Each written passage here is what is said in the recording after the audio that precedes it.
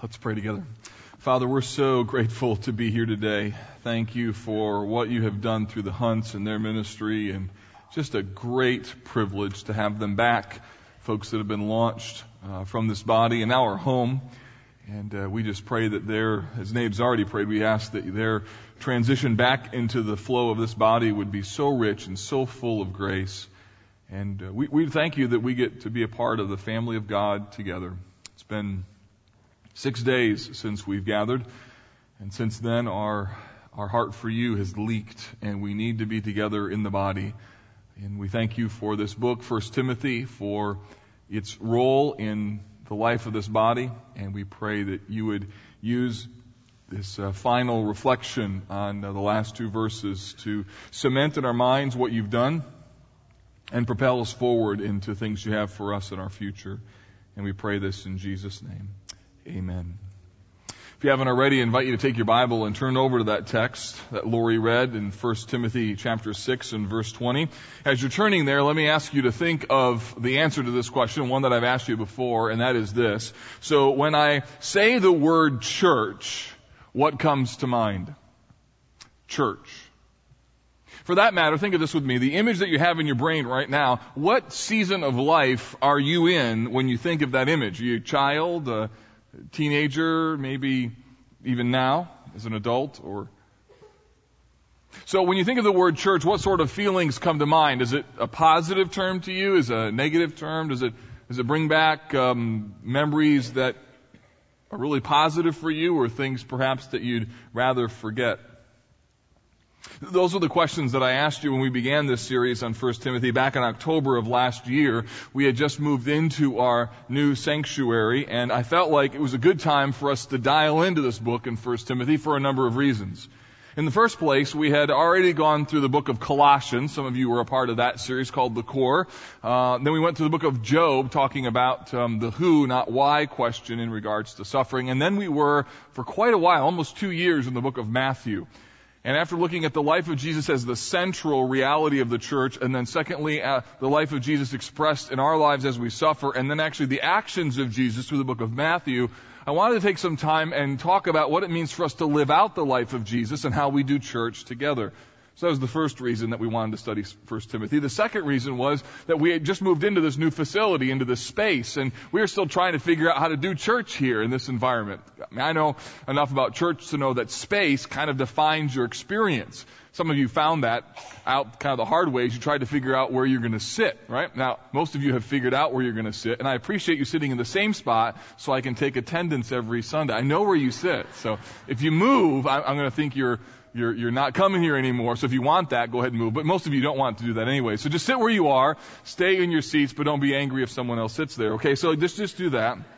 But we were trying to figure out what it means to do church in this new environment. And so I thought that going back to the book of 1 Timothy would be really helpful, because regardless of time, era, or space, there are some truths that just define the life of the church, and we wanted to just focus on what those things really are and help us know what some of the non-negotiables are for us as a church. The third thing is that I really sense that this idea of what the church is, the doctrine called ecclesiology, the understanding of how the church does life together, is something that we often neglect. I mean, every 7 days we gather together and we worship together, and yet often we don't think about how we do that, or what does it mean to be part of the church, especially in a consumeristic environment where we look at church as something that could just meet my needs or meet me where I am. It's important for us to think about bigger biblical truths about what it means for us to be the church together. And so that was some of the reasons why we wanted to join into this study in 1 Timothy, kind of join this movement together in this great book. The reality is that what you experience in church becomes life-shaping. In fact, some of you on the negative side are still recovering from a life-shaping experience with the church. I've sort of half jokingly, but I mean this in all seriousness. Some of you are in that kind of church recovery program, trying to figure out, so how do I think about church? You got burned. Whether it was a doctrinal issue or more than likely some sort of personal issue, you know the pain connected with that. In fact, you may have found yourself at one point in time saying, I can't believe this is happening in my church. And you know as well as I do, those are some of the most painful moments of your life, and they shape you. And the other side of the equation, if you have a really great church experience all of your life, you ought to be really thankful to God for that, because that shapes what it is that you see in terms of the church. When godly living and biblical truth and real life change combine in a body of believers, there's nothing like that. And it really impacts you. It shapes how you see the world. So last Sunday night, we did one of the most glorious things that we ever get to do around here. I told you about it last week, but I just want to show you a picture of it.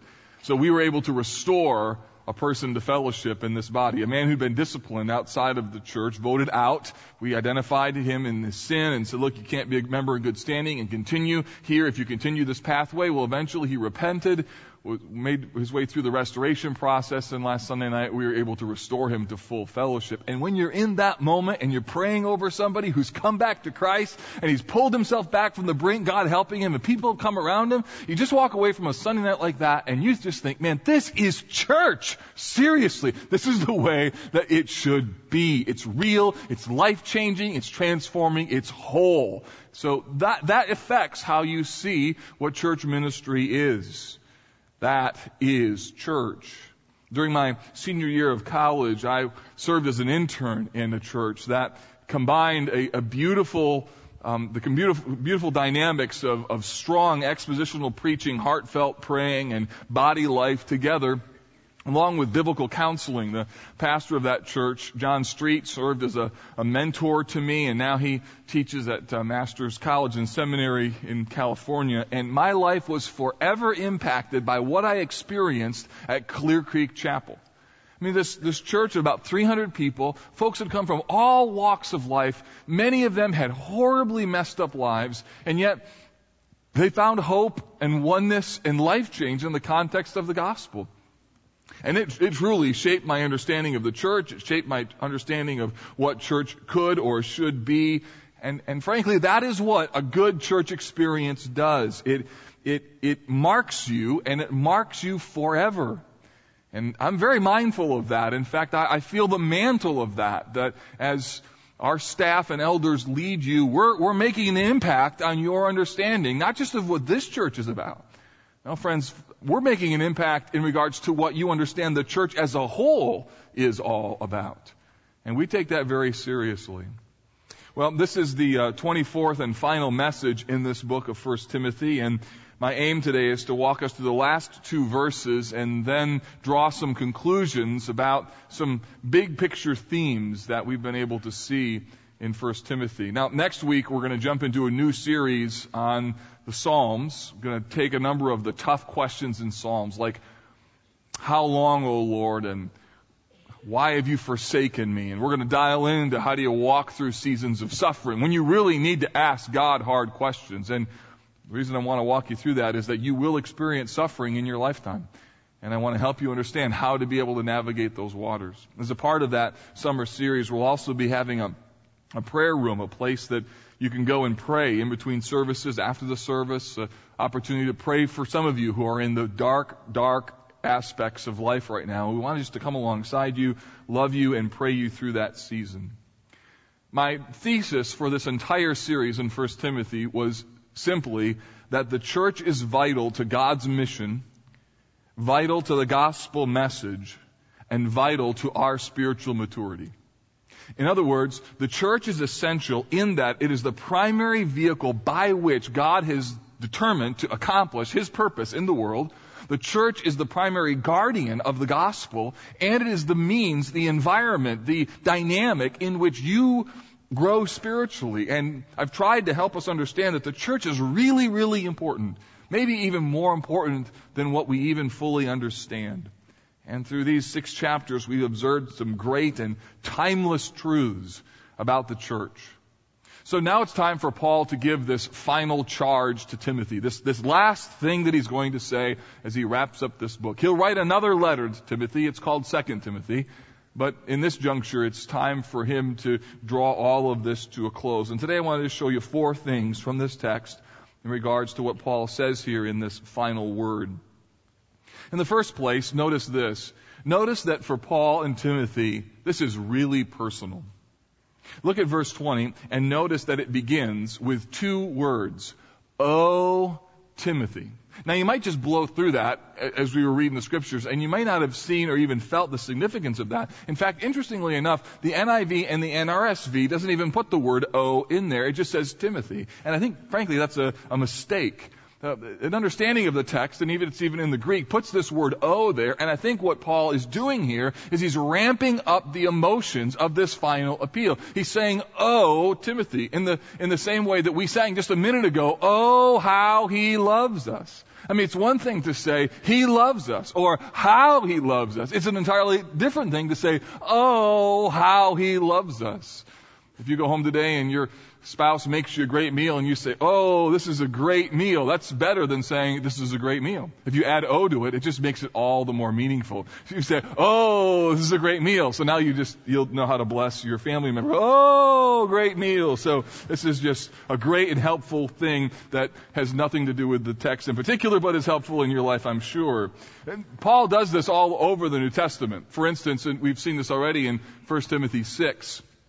When he's talking to Timothy about his personal godliness, he says, "But as for you, O man of God, flee these things." To the Galatians, when he's concerned about their doctrine and that they had departed from the gospel, he says, "O foolish Galatians, who has bewitched you?" When talking about the spiritual pride of those who would judge people for the very sins that they're committing, Paul in Romans chapter 2 says, "Therefore you have no excuse, O man, every one of you who judges." And then for those who wrestle with the sovereignty of God as it relates to their decisions, feeling as though they're puppets in regards to God's control over their life, Paul says this, "But who are you, O man, to answer back to God?" In every case, whether it's doctrine or whether it's in regards to sovereign purposes or spiritual pride, Paul adds the little word "o" in order to increase the emotion so that it has an element of more weight to it. So why would Paul do this as he's wrapping up this letter? Well, I think that he does this because he's trying to press this into Timothy's heart. He wants these words to land deep in his soul. This is his final charge, and he wants Timothy to feel it deeply. So he begins by saying, "Oh, Timothy." He wants Timothy to feel the weight of this. Because while this letter is about the church, essentially it relates to Timothy on a personal level who would have to carry the mantle of leading this church. Friends, this is part of the beauty and the pain of ministry. Part of the beauty and pain of church ministry is this, that it's personal. And frankly, it should be. The reality is that God's ministry is accomplished in the church by people, and these people are personally affected. They're personally affected. They're in. Take your Bible and look at 2 Timothy chapter 1 and verse 3. Turn there with me and notice this. Notice how Paul addresses Timothy in a very personal way. Notice the emotions, his tears, and the way in which Paul is exhorting Timothy to not be fearful. 2 Timothy 1:3, all the way to verse 8, he says, "I thank God whom I serve, as did my ancestors, with a clear conscience, as I remember you constantly in my prayers night and day. As I remember your tears, I long to see you, that I may be filled with joy. I'm reminded of your sincere faith, the faith that first dwelt in your grandmother Lois and in your mother Eunice, and now I am sure dwells in you as well.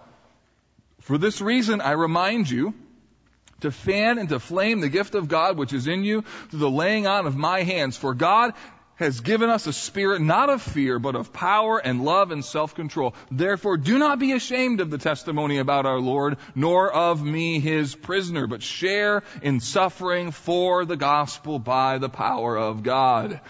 What is Paul saying here? Well, he's speaking to Timothy personally, and it's very clear that Timothy is personally engaged. There's tears. Apparently there's some level of fear. Paul has to remind him to fan and to flame this gift. And what we see here, friends, is that ministry at any level involves life-on-life contact.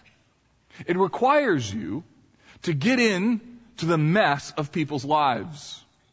Ministry, church ministry at any level requires one, listen, to lay down his or her life, to risk the possibility of pain, of disappointment, of sorrow, and even persecution. Because church ministry involves the care of souls of people, and their eternal destinies are on the line, therefore it is going to involve difficulty, hardship, pain. The comfort of this is that Jesus did the exact same thing. I mean, think of how He saves us. He comes into the world. He becomes a man. The Bible calls this the incarnation. Jesus becomes one of us. And in the same way, church ministry is essentially coming alongside people and becoming one of them, even though it requires great personal sacrifice. In so doing, there's a cost. You get involved at any level, there will be pain, there will be disappointment, there will be hardship, and don't get me wrong, there'll also be incredible, great joy. But there will be deep valleys. There will be lots of tears. There will be many painful moments. So if you sign up for a ministry, you get involved in people's lives, you start praying for somebody else, you find yourself involved in the church, and then suddenly you discover, oh my word, this is painful and this is personal. Don't be alarmed. Don't panic. You're right where you should be. If you start serving the Lord and suddenly realize, wow, this is a mess. This is hard. This is really difficult. I would just say, yep, welcome to church. If you find yourself overwhelmed with the needs of people, grieving over the consequences of their sin, and weary so deep in your soul, you have found what church ministry really is. It's remarkable to me. I don't often feel physically exhausted, but I often feel emotionally just completely exhausted.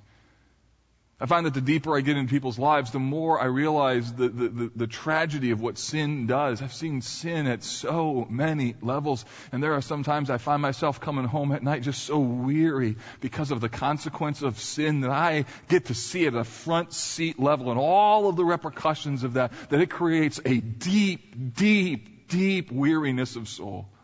And if it wasn't for the Lord Jesus Christ and Him sitting on the throne and the reality of the power of the Word, knowing that in the end Jesus really wins, there are some days that your soul is so weary. And I would say to you, and this is the essence of the beauty of church ministry, it is, as Paul says, that death is at work in us, but life in you. So the calling to serve in a church ministry at any level is essentially a call to die. It's a call to embrace death. I mean, listen to what Paul says in 2 Corinthians 4. In fact, this passage needs to be underlined in your Bible or marked or in some way, because you will likely have to come back to it at least one point in your lifetime if you ever get involved in the deep end of people's lives. Here's what Paul says, 2 Corinthians 4 and verse 8. He says, we are afflicted in every way, but not crushed. We're perplexed, but not driven to despair. Persecuted, but not forsaken. Struck down, but not destroyed. And I love this. Always carrying in the body the death of Jesus. Why? So that the life of Jesus may also be manifested in our bodies. For we who live are always being given over to death for Jesus' sake, so that the life of Jesus may be manifested in our mortal flesh. So death is at work in us, but life in you. This is the great paradox of Christian ministry. It is that as you die, people live. And it is the beautiful reality by which you are able to experience closeness and intimacy with Jesus, because you know, as I'm dying, you are embracing the very means by which Jesus rescued you. So Paul personally sent Timothy to Ephesus. He chose to send him there because he knew Timothy could do this work. And then he closes this letter by getting very personal with this young pastor, because at the end of the day, ministry is personal. So I just want to encourage you.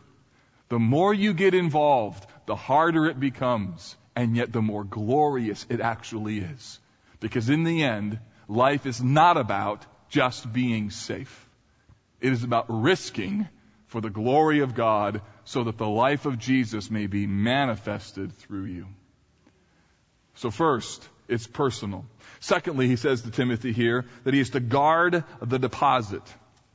Secondly, he's commanded to guard the deposit. Look at what he says in the latter, just after, O Timothy. O Timothy, verse 20, guard the deposit entrusted to you. This is another charge, a charge that we have heard from Paul before, a number of other times, other charges throughout this letter. Here is a very specific one in regards to what Timothy is to do in terms of the essence of his calling. He is to guard the deposit. Paul will continue this theme in the next letter that he writes to Timothy, in 2 Timothy, when he says this in 2 Timothy 1:14, by the Holy Spirit who dwells within us, guard the good deposit entrusted to you. So this idea of guarding the deposit is an important dynamic for all of us involved in ministry at any level. There's three English words that we need to note here in the text. The word guard, the word deposit, and the word entrusted. The word guard is a word that means to hold someone or something in close custody. It's used of prisoners. You guard them. It's used of possessions. You're supposed to guard or hold the possession or something prized closely. But the word also can mean keep, like in obey or in follow. For instance, when Jesus confronted the rich young ruler in Mark chapter 10, and the rich young ruler said, what shall I do to inherit eternal life? And Jesus tells him to keep the commandments. Then the man replies by saying, all these I have kept since my youth. That word keep is the same concept, same word. I've kept them close. I've guarded them. I've held on to them. And here the word guard means personal attentiveness, personal passion, or constant vigilance. So Timothy is to have this vigilance continually, and he's to have it regarding the next word, which is the word deposit. Deposit. What happens here now is that Paul uses a metaphor of a person who's been entrusted with keeping something safe that doesn't belong to them. Keeping a possession safe while the owner is away. That's what the sense is. And so this deposit then is something that Timothy has been given. He's to guard something and it doesn't belong to him. It's a precious thing. This deposit then is essentially the church in all of what she is. It's the church in regards to the truth of God's word and how the church expresses that in the totality of how she lives that out. And Timothy then is called to guard the truth that leads to life, and he's to guard the truth that leads to life in the context of people and circumstances that God has given him. So he's called here to take this thing that God has given him, and he's to guard it, he's to protect it, he's to preserve it, realizing that God was the one who has given it to him. So he's to guard the deposit. Third word, entrusted to you. In the English, it appears that there are three separate words, but there's actually only two in the original Greek. The word entrusted is implied in the word deposit. So whatever Timothy has been given in this deposit, he has been entrusted with it. And what we find here then is that these words, deposit and entrusted, carry two very important nuances for ministry purposes. And it's this. In the first case, it is being reminded that when it comes to the church, we are talking about something special, something sacred. This isn't just a place that you come to. It's not just the next thing that you consume in your week. This is God's church. There's something sacred, something special that every Sunday, heaven and hell really are on the line. There are people who will make decisions in this very room whose eternal destinies will hang on what they do with what they hear. So this is a serious, sacred trust. The second thing is, since it's a deposit and it's been entrusted to us, it's just a really good reminder that this doesn't belong to us. In other words, it helps us to avoid two extremes in ministry, two things that can really sink a church, where the church becomes too casual, not taking its calling seriously, like, well, whatever, or they begin to think it's about them. So we have to remind our soul often, look, this is not a game. We're not just talking about concepts or ideas. There is eternal destiny that is on the line. And secondly, this church is not about me. This church isn't about you. It's not about your needs. It's not about what you want. It's not about me and what I want. At the end of the day, this is a sacred trust. God has given us this church and these people at this particular moment during this particular season in history. And it is not about us. It is about Him, and it is for His glory and His glory alone. There's a sacredness to that reality that we just need to feel. This is not just a gathering of people. This is God's church. So we have this urgent appeal to guard the truth that leads to life, and we've seen this in every chapter of 1 Timothy.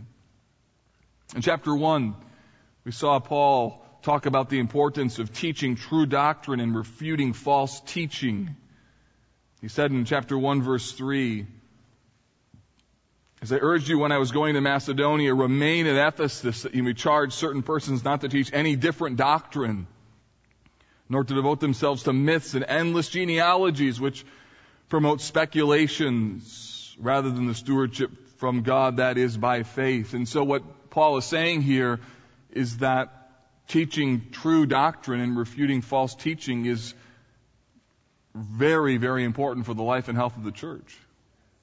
You know, through every season of church that College Park has gone through, it has been a basic and fundamental commitment to this book that has been the preservative agent in this ministry. People come and go, leaders come and go, you come and go, but the reality is what makes this church the church of the living God is its commitment to the authoritative Word of God. This book defines the church and preserves the church. Chapter 2 was about promoting true worship, helping people know. So once we're into the church, how do we interact within the context of the church? What should the priorities of the church be? Chapter 3 was about the leadership of the church, understanding that this is vital to the church's mission. Paul says this in 1 Timothy 3:15, "I'm writing these things to you so that if I delay, you may know how one ought to behave in the household of God, which is the church of the living God, a pillar and buttress of the truth." So this book was written so we would know how to behave, how to choose the right leaders, what qualifications they should have, how they should conduct themselves, how to recognize gifted people. Chapters 4 and 5 talked about living out the truth of God's Word through a global mission in practical and specific ways. How do we live this out, and what do we do in terms of caring for people near and far, like widows and people in need? He says, "For this end we toil and strive," this is 1 Timothy 4:10, "because we have set our hope on the living God, who is the Savior of all people, especially those who believe." And then in chapter 6, we saw this great focus of personal godliness. He grabs Timothy by the collar and says, "But you, O man of God, flee these things. Pursue righteousness, godliness, faith, love, steadfastness, gentleness. Fight the good fight of faith. Take hold of eternal life to which you were called." Emphasizing here the importance of Timothy's personal godliness. So what happens here, and what we've seen, is that Timothy has been given a sacred duty. He's called to lead the church of the living God. And he has to take this divinely given deposit, and he is to guard it, he is to preserve it, he's to protect it, and he's to pass it on without dilution or distortion. And at every level and in every situation and in every season of ministry, Timothy must guard the truth that leads to life. Because the church is God's, and we've been entrusted with it. So he's to guard the good deposit. He's to understand that this is personal. Here's the third thing. He's to avoid what is worthless. It's really fascinating to me that right after telling him he's supposed to guard some things, and then he tells him that he's to intentionally avoid other things. Look at what he says. "Avoid the irreverent babble and contradictions, what is falsely called knowledge, for by professing it some have swerved from the faith." So what's amazing here is that Paul knows what anyone involved in ministry with people knows, is that there are some things you must intentionally do, and then there's other things you just have to intentionally just avoid. You may have heard someone say something like this: "I'm not even going to validate that comment by responding." Because the church is filled with people, and because every person has a mouth and a brain and a wicked heart, there are all sorts of things that people say. And if you begin to deal with everything that they say, you will have nothing else to do. The reality is there's some things that just must be ignored. 2 Timothy 2, Paul says this, have nothing to do with foolish, ignorant controversies because you know they only breed quarrels. So one of the most important things, and yet also one of the most challenging things about being involved in church and dealing with people at any level is the decision as to what you are going to address and what you're just going to ignore. Because sometimes if you go after something, it just increases the controversy and then people are drawn to it because it is controversial.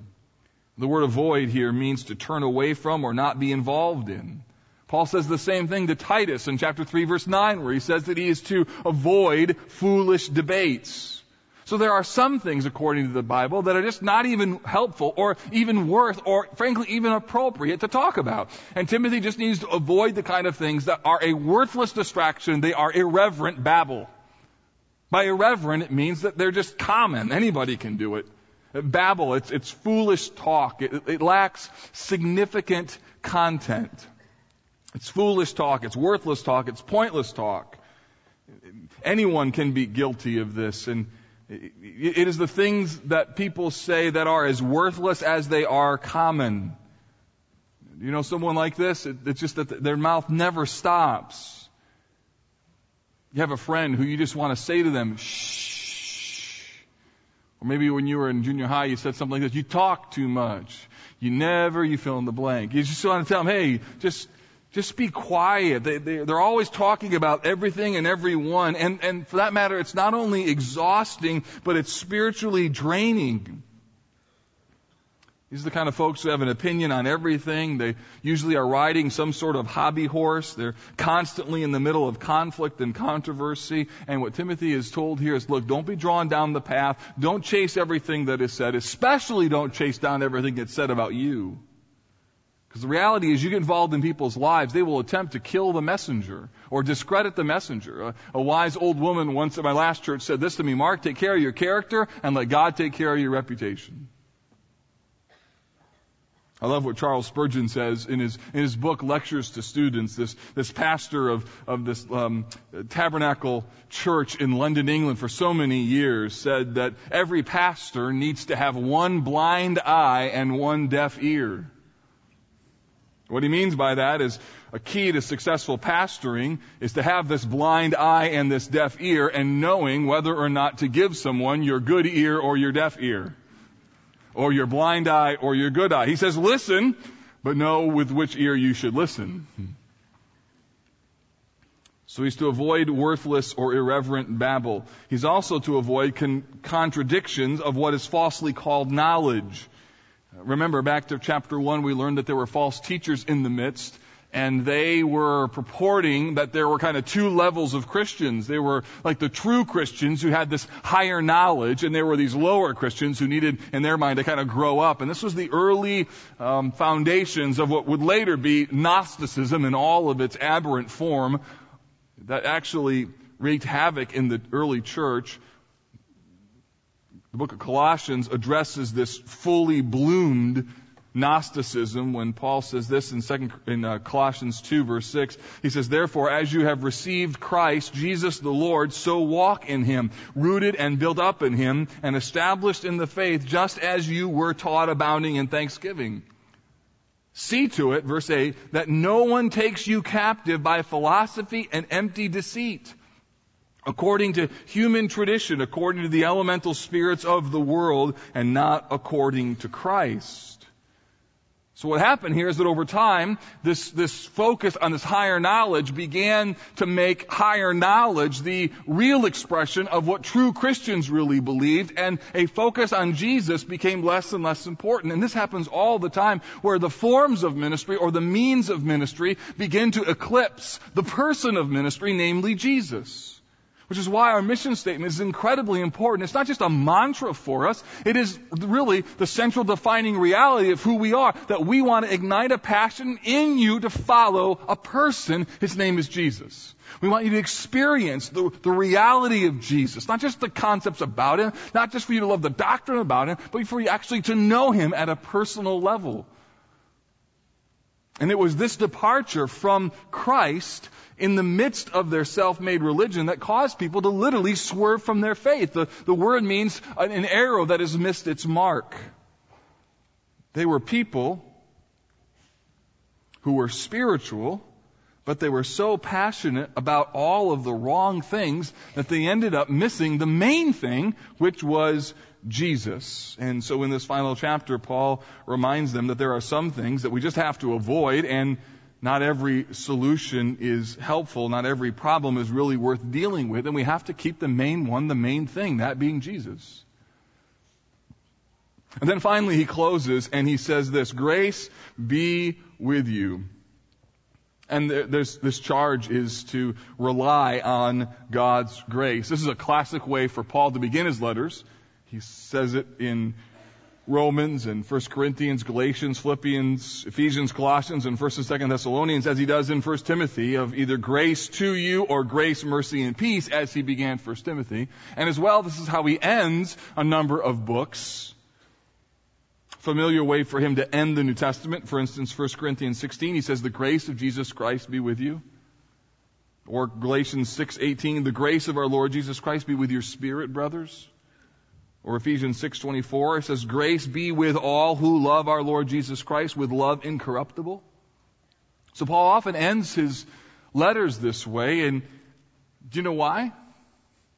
Well, in Paul's day, when you ended a letter, rather than saying sincerely, or respectfully, or yours truly, or something like that, instead you would end by saying, be strong. That was the standard Roman greeting. Be strong.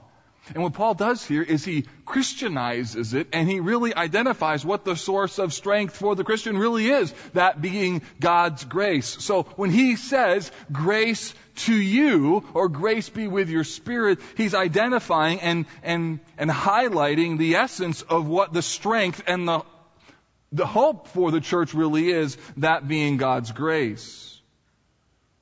Everything we have, everything we are, everything we do is only by God's grace. It is His power that is our hope. So it would make sense that Paul would end by saying, grace be with you. But there's more here. It's not just that he says be with you, singular. No, that word you is plural. It could be rendered as you all. So he has the entire church in mind. He wants all of them to be strengthened by God's grace. And what we have here in this final word is a great reminder about something that's really, really important. And that is this, that the church is pointless and powerless without God's grace. After studying this book for many months, we've seen time and time again the beauty of what God has done for us. We've seen the potential of where we need His grace even yet in our lives. Grace be to you. Grace to you. If you think about it, that is the essence of what the message of salvation is in the first place. I mean, after all, what happened in your conversion? It was that Christ came into the world and He offered grace to you.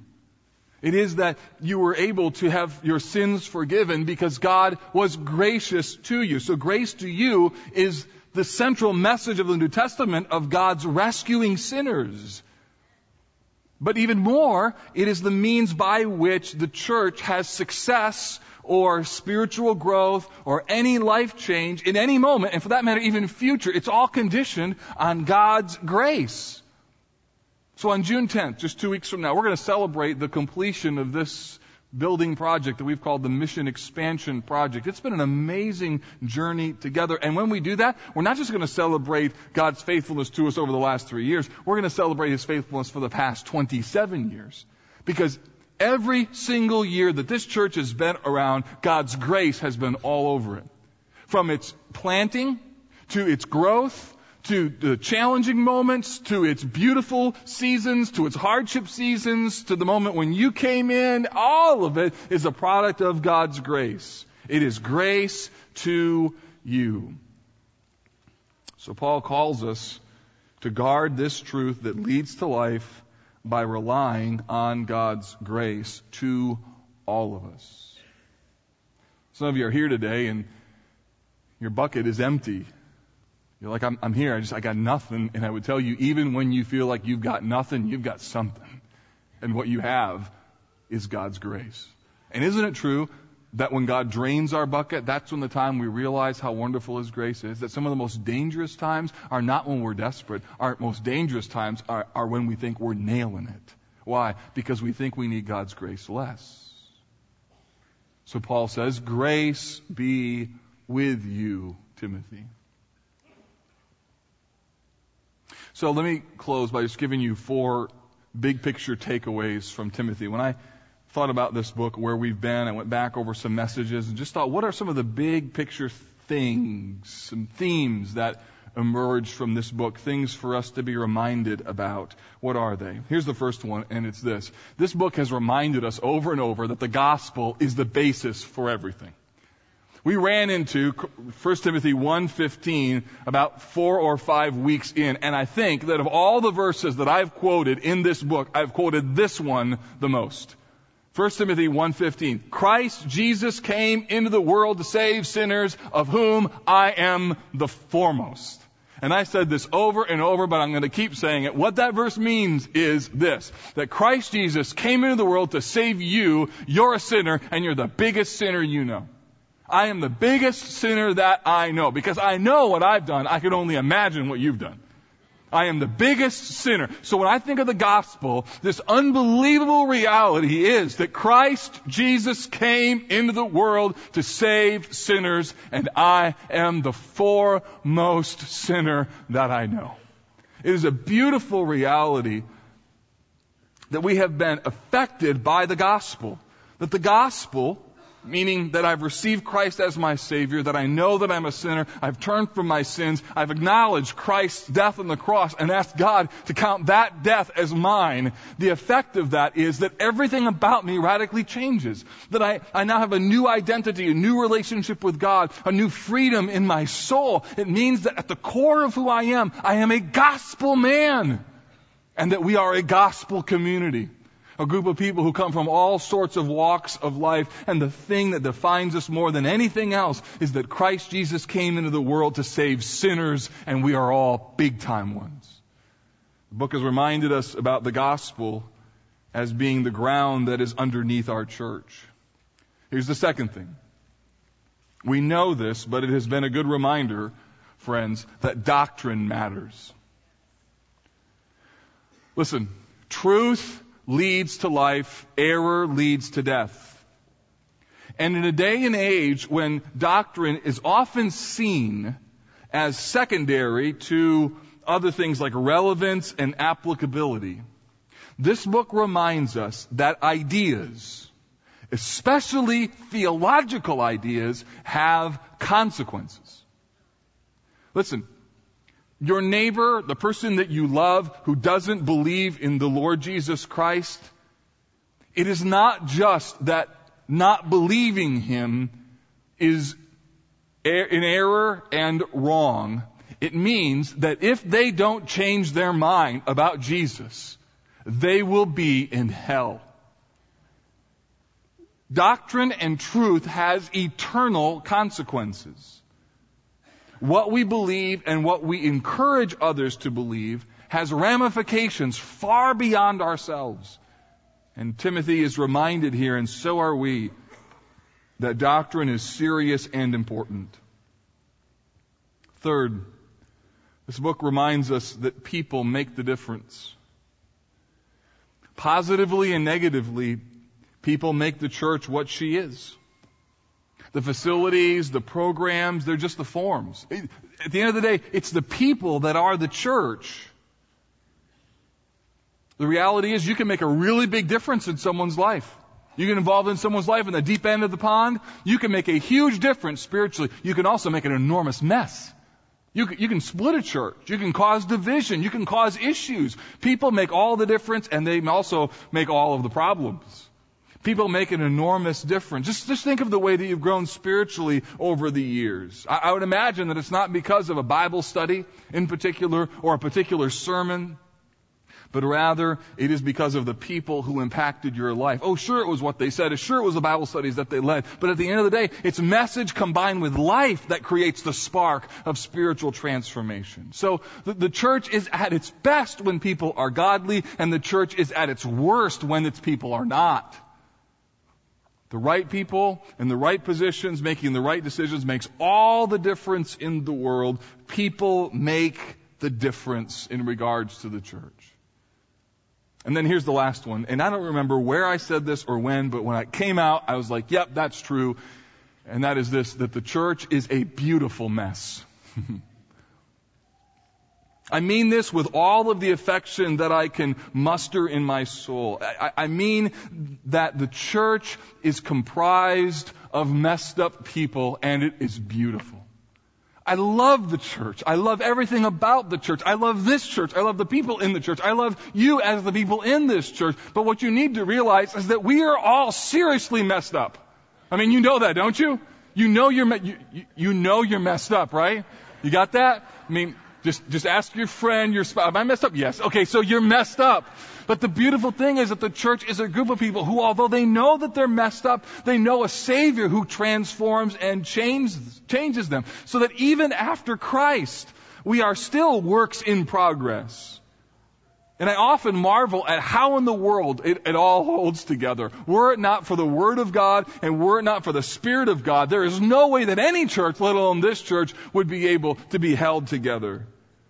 There's something incredibly beautiful about the Church of Jesus Christ, even though she is not absolutely perfect. She can be beautiful and not be entirely perfect. I've used this before in terms of an analogy, but I have had always the best seats. I've had many best seats at wedding, but when I officiate the wedding, I get the very best seat in the house because I get to see the bride coming down the aisle. And I've seen lots of brides. They all look beautiful. And because I've been involved in counseling and being involved in family dynamics, I know what's really going on, right? She's walking down that aisle. She's beautiful, but she's a mess, right? And so is he. And there's a lot of people in the room. They all got problems. They got baggage, and a lot of the baggage is actually in that room in that moment when they're coming down the aisle, right?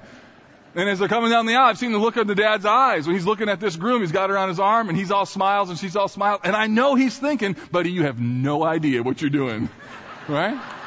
You have no idea what you're getting yourself into. And as he's walking down the aisle, the fact of the matter is, although she has imperfections galore, and many people in the room know her, she is still an absolutely beautiful bride. And I would tell you that is exactly what the Church of Jesus Christ is. She is a beautiful bride coming down the aisle, not perfect, imperfect, and everyone in the room knows it. But the fact of the matter is it is still a very beautiful, beautiful bride. And this book reminds us that the church is exquisitely beautiful, even though she is fundamentally messed up. She is a beautiful mess.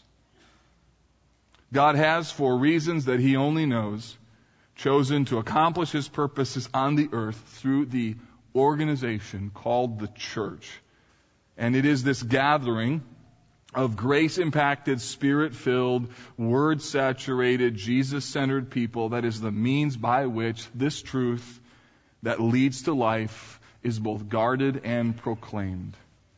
So you know what our world needs? You know what the city of Indianapolis needs? You know what our state needs? You know what your neighbor needs? The world needs godly, healthy, vibrant churches because it is the church, and only the church, who possesses and guards and proclaims the truth that leads to life. The world needs godly, vibrant, healthy churches, or the truth will vanish. He needs College Park to be godly and vibrant and healthy, because this truth isn't our truth. This truth is God's truth, and it is the truth that leads to life. So God, help us to be this godly, healthy, vibrant church, so needed in order to proclaim the beautiful truth of your word. We acknowledge that we are a messed up people, a people whose lives are still very much in process, who desperately need further transformation, and we want to grow in our godliness so that this truth that needs to be guarded can be proclaimed in new and powerful ways. So help us, Lord. Thank you for your years of faithfulness here. And we commit ourselves afresh and anew towards being the kind of people who aren't perfect, but the kind of people who know someone who is, that being you, Jesus. And so we thank you that this beautiful bride called College Park Church is the place that you've put us to do life and ministry and truth together. And we ask for your help to be everything you want us to be. And we pray this in Jesus' name. Amen. Part of being a church is that when you're in a hurting position or you need someone to pray for you, you got some folks to come around you. That's why the folks are here this morning. So if there's something that I talked about or something else going on in your world that you just would like some folks to pray for you, they're here today to do that, all right? God bless you, College Park. I love you. Thanks for coming.